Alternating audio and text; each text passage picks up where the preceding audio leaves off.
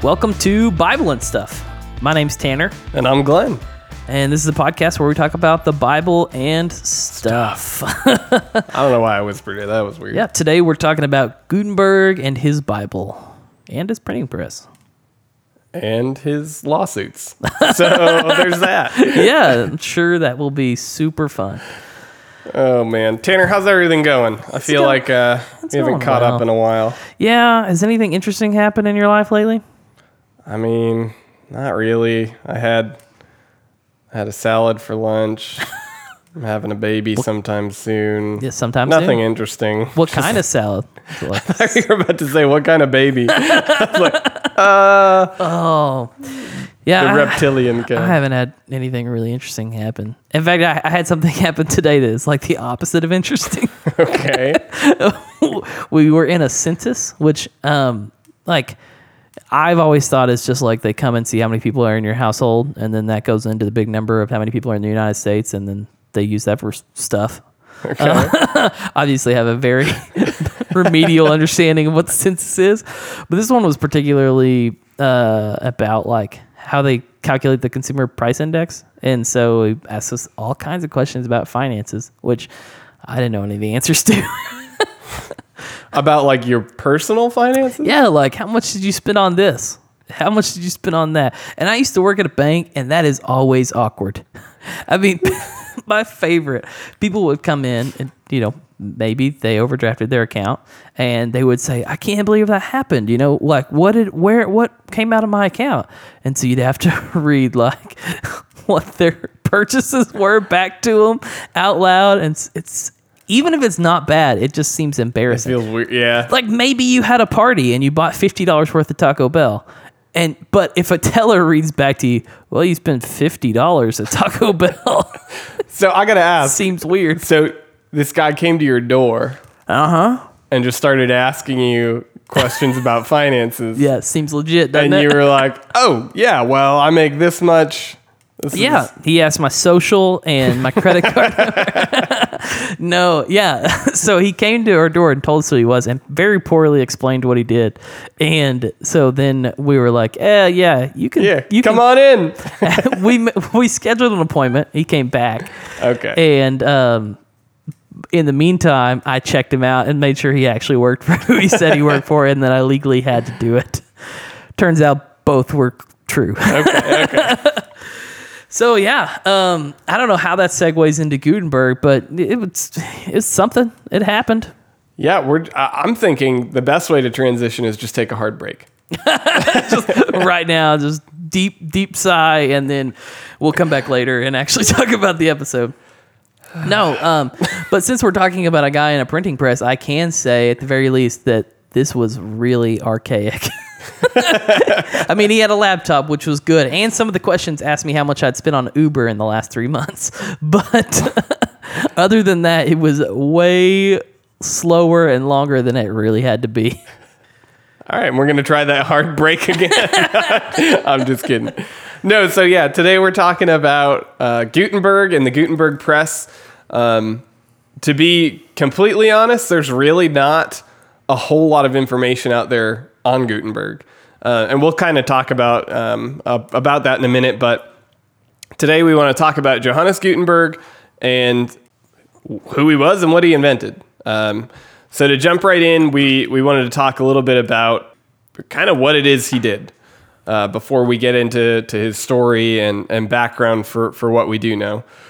Yeah, so Gutenberg, he invented what we know as the Gutenberg press.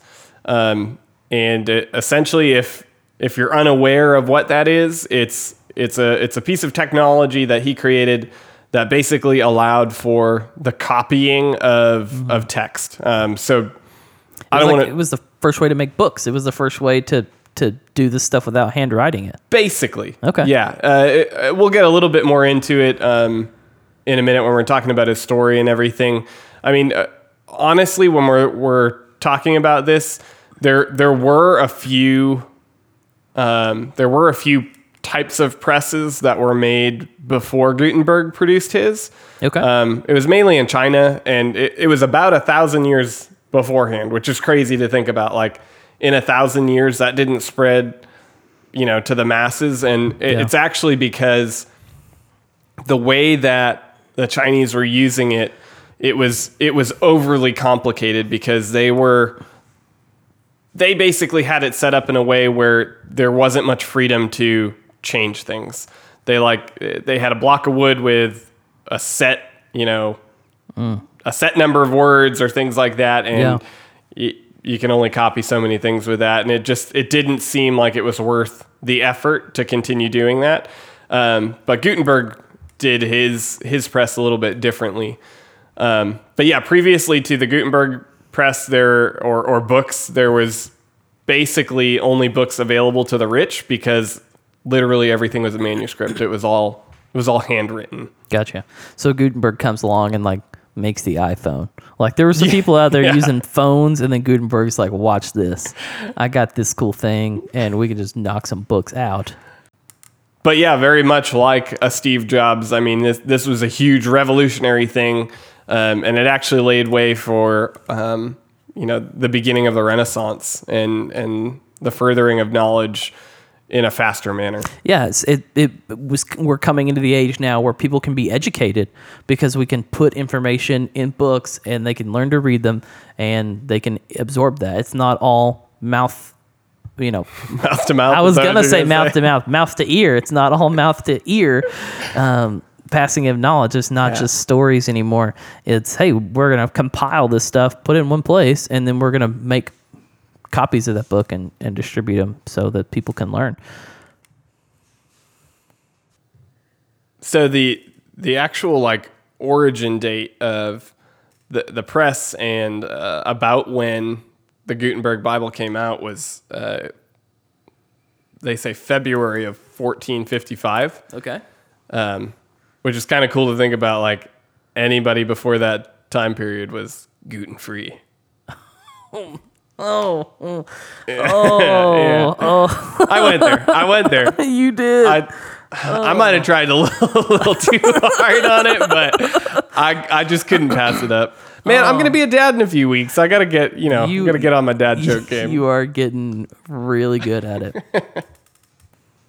So to continue on, we wanted to talk a little bit just about, what Gutenberg's story is. How did the press come to be, and what does that really mean for us? So like I said earlier, there's really not a lot known about Gutenberg. I mean, we can, honestly, so I had mentioned earlier, there were issues of lawsuits that we were going to be talking about. Uh-huh. We'll get into where those came from later, but basically everything we know about Gutenberg comes from files that were written because of this particular lawsuit. That is awesome. Yeah. It's what a legacy. Yeah. Here lies Gutenberg. He was sued. He was broke. But yeah, originally he was a goldsmith and a businessman. And he knew that he could basically revolutionize the world if he could make this press, make this system that could duplicate these texts. Yeah. And he had this thought, and he was a businessman, but he didn't have the upfront money to be able to do this on his own. I mean, it was going to take a lot of manpower and a lot of money to be able to make this even a thing. So he basically went out and found himself a partner. So there's this guy, Johann Fust or Fust. I don't know. I should have Googled how to pronounce his name. But essentially, he finds this partner who lends him money to be able to start this project, because this guy Fust. Oh, man, I don't know. I'm just going to call him Effie. Maybe we shouldn't do that either. Probably not the best idea. Oh, man. Johann, how about that? Yeah. He sees where this could go. He sees that this development could be revolutionary, and he wants to help fund it. Mm-hmm. But poor little Gutenberg, he's spending day in and day out trying to get this press up and running and everything, and it's just costing more and more money.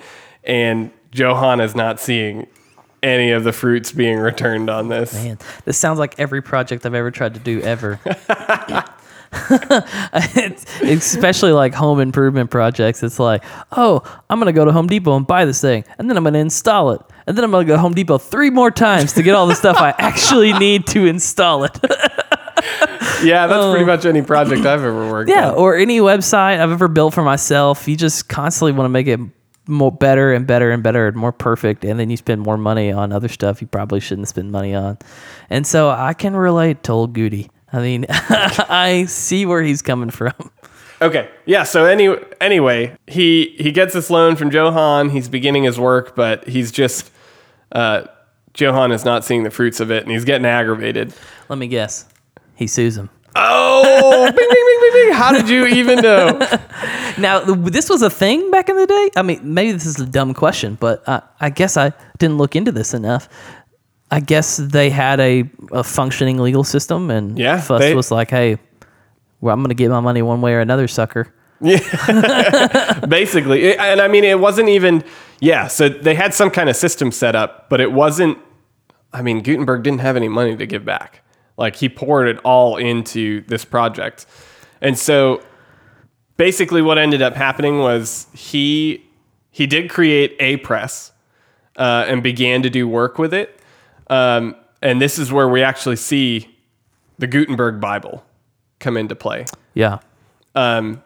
Which was by far the most popular book that was printed by this press. Mm-hmm. And it's the one that we are probably most familiar with, or at least we hear Gutenberg Bible and we're like, oh yeah, that's a thing, you know?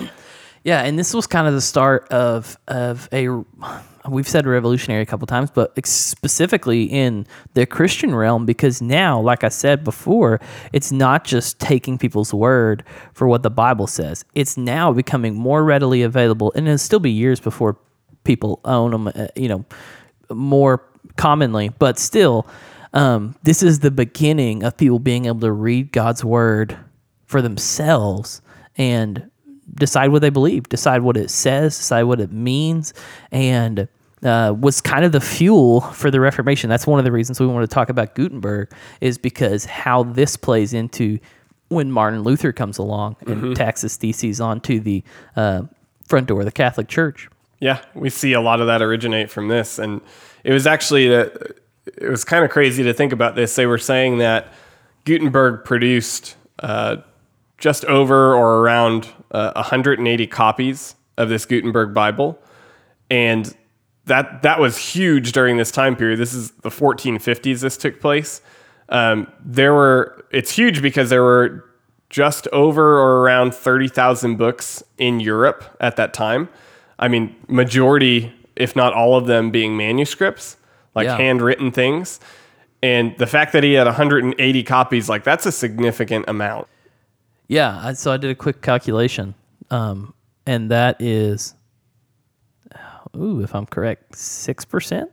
I think 0.6%. 0.6%, yeah. 0.6%. Which seems insignificant, but it's still pretty big. That's a lot. Yeah, I mean, still, almost a whole percent was made by one dude in not a very long time frame. To try to create 1% of the books, you would be pushing out some books, man, which granted there's a lot more than 30,000 out there today, but that is kind of mind-blowing. Yeah. That this one dude who didn't even have enough money to do this thing on his own could make almost 1% of all the books in his time. And that's kind of how the lawsuit ended up getting settled, which really stinks. So essentially, he begins making these Bibles, and finally they came to a consensus that Johann was going to get all of the printing presses, all of the basically anything that Gutenberg bought for this project was going to go to Johann, as well as half of the books that were produced. So, okay. Yeah, Gutenberg's basically in the hole, right? He's almost worse off than he was beforehand. So old JoJo, he was kind of like a Mr. Wonderful. I don't know if you're a Shark Tank fan. I enjoy it. But he always wants to get what's the word? Is it a royalty? Yeah, no, is it a royalty where like basically they can sell it, but for every one they sell, he wants $1 or whatever. That's old JoJo. He was like, "Hey, that's fine. You're making books now. I want some cash back from that."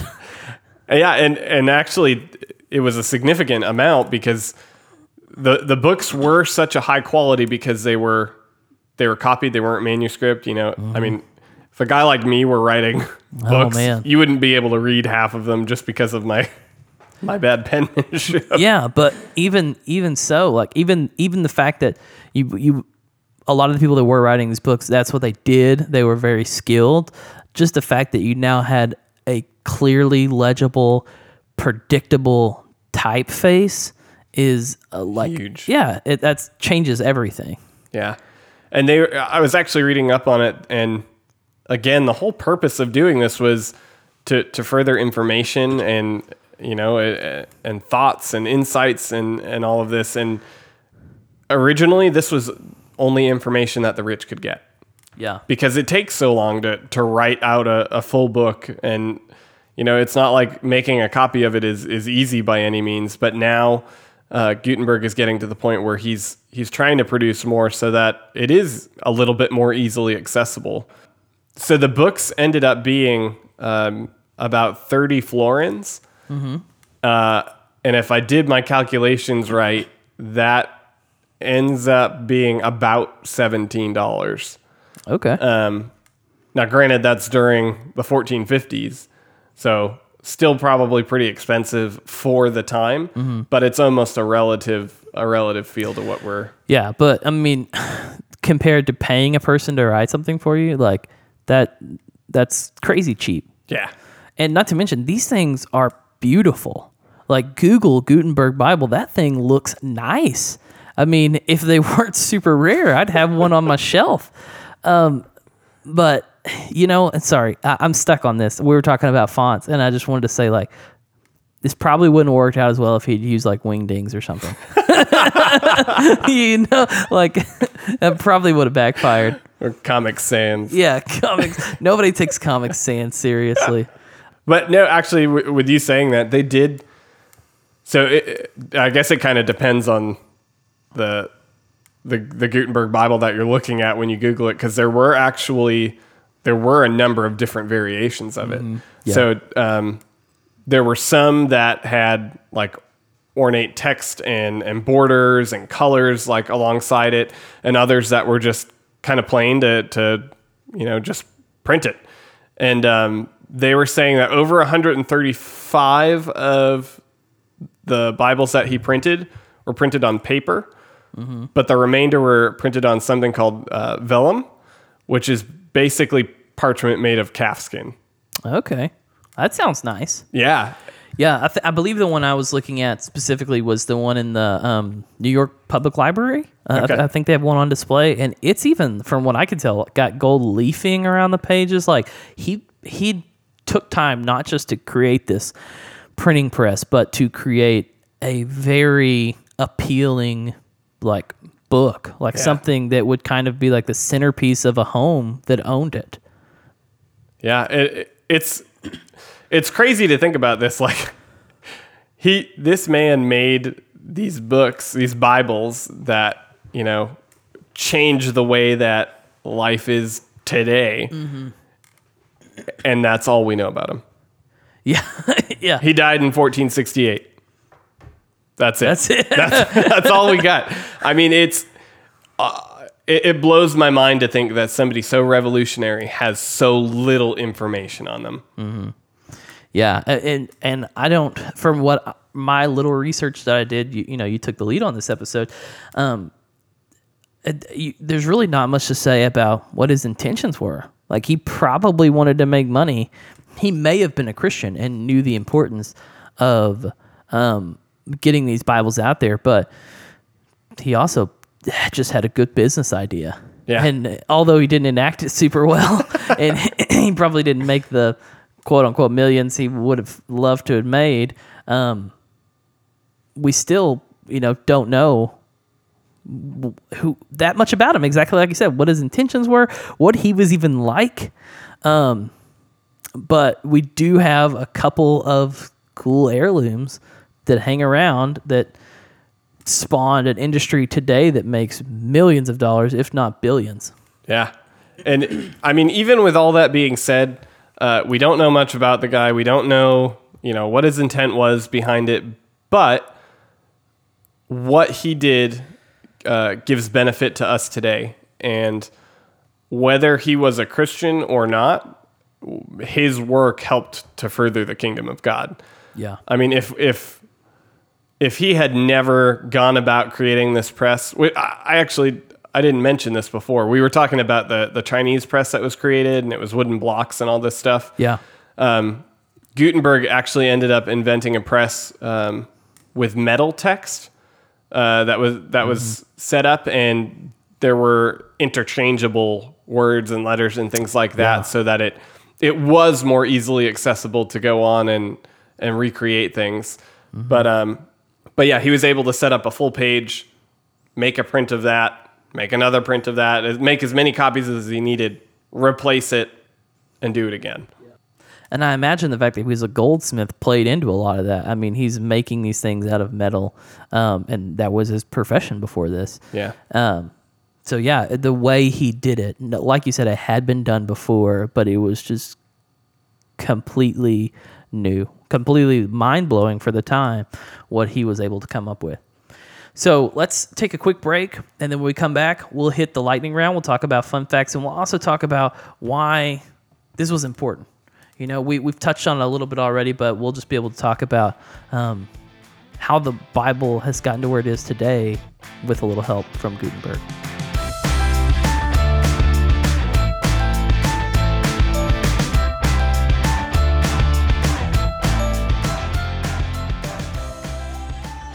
This episode of the Bible and Stuff podcast was brought to you by Audible.com. If you've never had the chance to check it out, we encourage you to go on there and look. They got a lot of amazing books that you get to just listen to. If you sign up now, you do have a 30-day free trial where you're able to download one of your own books. And Tanner actually had a recommendation that he had come across. Yeah, so there was one that looked interesting to me. I'll be real honest with you, Glenn. I haven't listened to it yet, but since I'm only listening and not reading, it can't be that hard to get through it. But it seemed pretty interesting. It's called From Gutenberg to Zuckerberg. Yeah, right. Speaking of our topic today, but the subtitle is Disruptive Innovation in the Age of the Internet. So Gutenberg made the printing press. Zuckerberg, he's all about that Facebook, baby. Truth. So if you get the chance, check it out. We'd love to have you support us by going in there and downloading some books. Yeah, sign up for a 30-day free trial, get a free book on Audible, and help support the show. So again, please support us. Go to BibleandStuff.com/audible and sign up for your free trial today.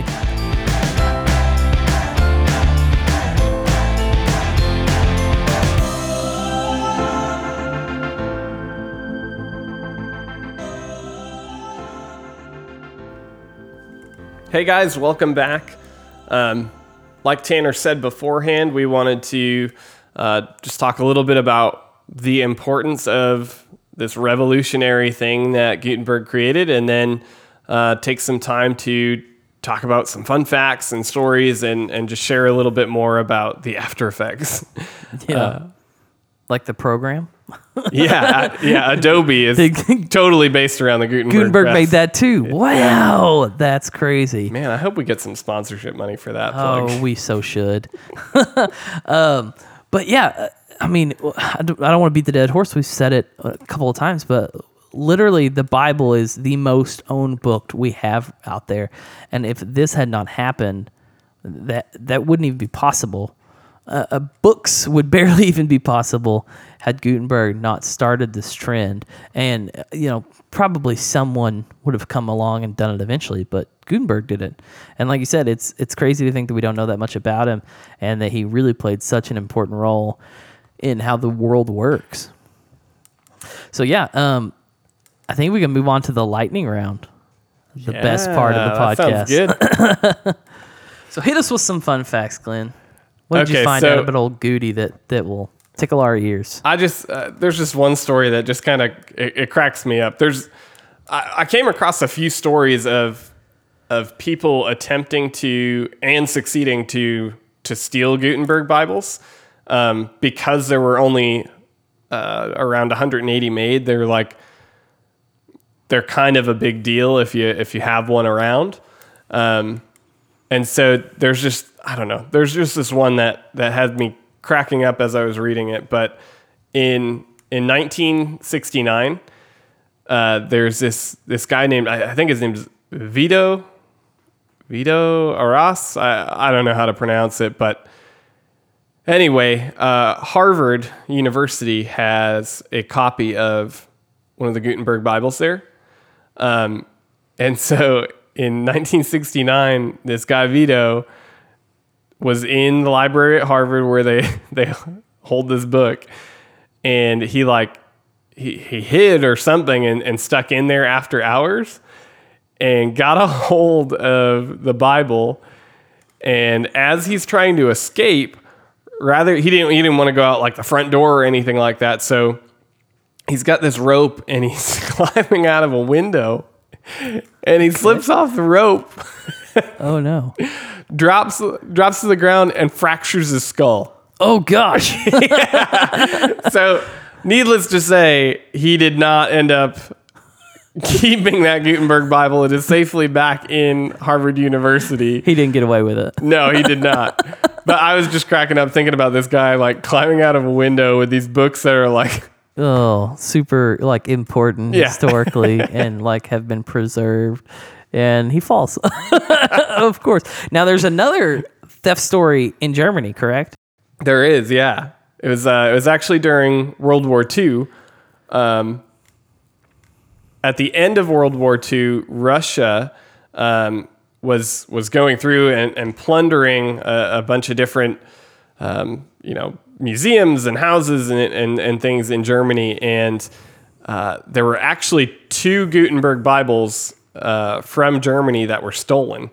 So we kind of had an idea of this, and there's been some conversation between Germany and Russia like for years about like, that's ours, we need it back, like just this back and forth. And then I guess in 2009, there was a Russian government agent that ended up stealing it from whoever had it in Russia and tried to sell it for $1.5 million. Wow. I don't know if he was like trying to sell it on the black market, but wherever he was trying to sell it, he ended up getting caught. So, but I think I may be wrong in this. I'll have to double check my facts. But I think the Bible's still staying in Russia. It didn't get back to Germany after. Oh, that is awesome. $1.5 million and he didn't see a penny. Dang it, man. But yeah, you can. There are several museums that you can actually go look at some copies of these. Mm-hmm. But I can't remember. So in existence now, there are, at least for known copies, there's only 49 copies that have survived from the original 180. Wow. Yeah, and majority are in libraries, museums, like places under lock and key. But majority of them are in Germany, which makes sense. That's where the dude was from. Yeah. And it's important to them. It's part of their history. If there were multiple declaration of independences, France probably wouldn't care to have one.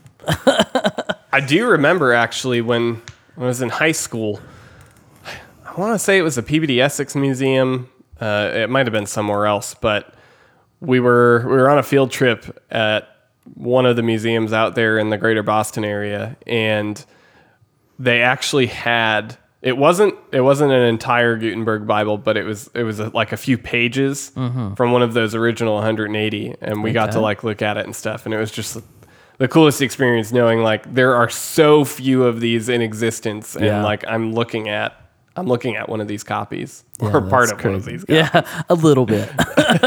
I'm still stuck on the fact that almost nobody made money off Gutenberg Bibles. Not him, not the people, not the guy that loaned him the money, not the people that stole them and tried to sell them for $1.5 million. It's kind of a sad story. Well, I will say recently there have been some like that did sell. Yeah. And do you want to take a gander at about how much? Oh, man. Well, if the guy that stole it was shooting for 1.5, probably even more than that. Yeah, so 1978, a copy was sold for $2.2 million. Wow. A single volume. Oh, I guess I didn't mention this, but the Gutenberg Bible was two books. Okay. It was a set of two, a volume of two. A single volume sold in 1987 for $5.4 million. Wow. And they have. I don't think they've actually sold one since then, but they were estimating if a complete copy were to sell today, it would be upwards of $35 million. That is crazy. I wonder who's buying that. Is it a super rich Christian that's just like, man, I would love to have one of these Bibles. That's so cool. Or is it just some dude that's like, look at that. He's got it in a case. He's like, yeah, that's a Gutenberg Bible. What of it? What, read the Bible? No, I've never done that before, but that one, it's cool. I can't read it because it's $35 million, but anyway. I actually had a few fun facts that I just wanted to run through here real quick. That they were kind of a leftover from when we did the Bible, How Does the Bible Work episode. Yeah. But I thought these applied more to the printing aspect of the Gutenberg episode, so we saved them for this. The Bible is the best-selling book of all time with over 5 billion copies sold. That's insane. It is crazy. But it's also crazy to think about the fact that there's 7 billion people and there's not 7 billion Bibles. No. Which makes total sense as to why you see people who are very adamant to get the Bible translated and distributed. And that's a great thing. It currently sells about 100 million copies annually. Making it the most sold book pretty much every year. And it is also the most shoplifted book. Speaking of stealing stuff and trying to sell it, of course, if there's a lot of Bibles, there's going to be a lot of people that try to steal them. This was not Gutenberg, but in a related story, in 1631, 2 London Bible printers, they accidentally left the word "not" out of the 7th commandment, which tells you not to commit adultery, and it says, "Thou shalt commit adultery." You can buy a copy of that one for about $90,000. And it's a pretty famous Bible. Oh man, I should have written it down, but I didn't. I think they call it like the Satanic Bible or the Devil's Bible or something like that, because it specifically tells you to commit adultery. Yeah. Oh, so all interesting stuff, man. We hope you guys enjoyed today's episode. We really enjoyed doing this podcast, and we hope you guys like listening. We always tell you to let us know if you have any feedback or questions or comments at hello@bibleandstuff.com, and absolutely do that. Especially if we got anything wrong, let us know. We want to keep you guys updated on the things we figure out that maybe we misspoke or maybe we just had a bad bad reference. And we want to try to, while we openly admit are not experts, try to stay as close to the truth as possible. Also, remember to follow us on social media. You can find us on Facebook and Twitter. You can find us online at bibleandstuff.com. And lastly, one way you can support the show, we would be so grateful if you would do it, is to go to bibleandstuff.com/Amazon and just do your normal Amazon shopping, whether you're buying diapers like Glenn is because he's getting ready to have a baby, or anything else, maybe something expensive like a wedding ring or a Gutenberg something like Bible. that. Absolutely, if they sell those. They probably have like a replica or something. Yeah, there's gotta be one. Pick one up. But it won't cost you anything extra, and we'll get a small percentage of that, and that'll help us keep this thing going. And if you enjoy it, we would really appreciate any help we could get. So thank you guys, and we'll see you next week. Peace.